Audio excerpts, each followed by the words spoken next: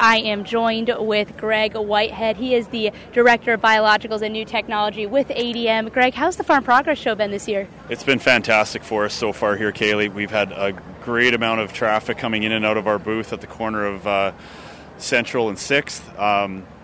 Yesterday and today, we're looking forward to tomorrow as well. So I can't say enough for the attendance and everybody that's come through so far. So tell us a little bit about what you do for ADM. So I'm, like Kaylee said, I'm with ADM Fertilizer, and I'm the Director of Biologicals and New Technology. So I spend a little bit of time in our base core business, which is commodity trading, risk management, and logistics of the basic NP and K profile. That's really the crux of our business and probably always will be. What I spend a lot of my time in, though, is this new and evolving biological market and how the biological and biostimulant world can fit into a current farming practice to make it more efficient and more profitable. And we'll get into the biologicals in just a few minutes, but I do want to get into those fertilizer a little bit. We saw a lot happen with fertilizer, especially a year ago, or a little over a year ago, with the war in Ukraine. Tell us a little bit about how that market's been looking. Yeah, so the war set off all kinds of trade disruptions that honestly were quite unpredictable. One of the major things that came out of it was a major import country like Brazil. They overreacted. They bought a lot really quickly, and it spiked everything. Prices that we have not seen before. Urea, as an example, FOB and NOLA basis, we've seen everything from $300 a ton to $800 a ton in the last 2 years. That's unheard of. That volatility is it's unheard of. Now, fast forward to now, a lot of the volatility and the trade flows have kind of settled themselves out, so we don't expect those urea values to be as extreme as they have been. We're coming out of spring planting, we're coming out of the highest demand time of year, and we're expecting urea values to be flat to soft here for the foreseeable future. If you're looking for urea for fall time, probably a pretty good time to think about buying. But if you're looking for urea for springtime, patience is probably your best friend today. Were there any impacts to the market that came from people looking for other ways or like maybe moving to manure more on their fields other than fertilizer? Well, manure becomes freight prohibitive pretty quickly just because of how much needs to be applied. So it's a fairly small radius around the actual production site or the barn where you can actually apply manure. As a general rule, farmers will just simply cut rate. And we saw that last year in the nitrogen, phosphate, and potash markets, where nitrogen, we didn't really see a lot of rates cut. Even though the prices were higher than ever, we only saw rates cut between 3 and 5%.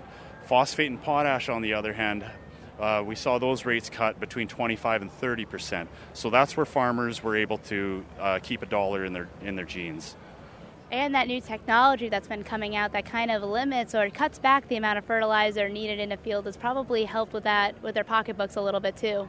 Yeah, so you're referring to the biological world, and the biological world is an interesting one because it's been so oversold and underdelivered for so long, and by so long I mean 20 plus years. And what we're doing here at ADM is we're really vetting those products and making sure that the products that we put our name on, specifically BioWish Crop Liquid from BioWish Technologies, has proven performance and proven consistency. And we've seen that in our own farmers, our own customers' farms, and we've seen that through the BioWish Crop Liquid data that they've generated over the last decade, which is unheard of in the biological space. So now we can have a conversation with a farmer about applying BioWish on their fertilizer or mixing it in with their UAN to increase yield. We can also have that same conversation if the farmer is in a regulated county or regulated state due to watershed issues or what have you. We can also have that conversation about maintaining yield and reducing nitrogen application. So we can go a couple of different directions with confidence with this product. And what do you think is the future for biologicals aspect of this? Biologicals, I genuinely believe, will continue to grow, but they're not going to grow unless we have some type of regulatory framework to ensure that we have a level of trust, a level of quality control, a level of efficacy that the grower can guarantee and count on when he's going to use them. If I was the farmer and a product came to my farm and it was bells and whistles, but there was not a lot of data or not a lot of evidence to back it up, I'd be awfully skeptical, and that's not what we're about here at ADM. But I do believe that those bad actors will eventually be flushed out of the market, the good players will come forward, and everybody will benefit because of it. And as we have farmers getting ready to go into harvest and then back into the planting season, what message do you have for them? Stay safe. There's always tomorrow. Don't be in a panic. The markets will be the markets. Allow experts such as myself and my colleagues at ADM to help you out with that. But do your job safely, and do it to the best of your ability. Well, Graig, thank you so much for taking the time to talk with us. Thank you very much. I appreciate it. Of course. Again, that is Graig Whitehead. He is the Director of Biologicals and New Technology with ADM on AM 1330, FM 94.1, WRAM.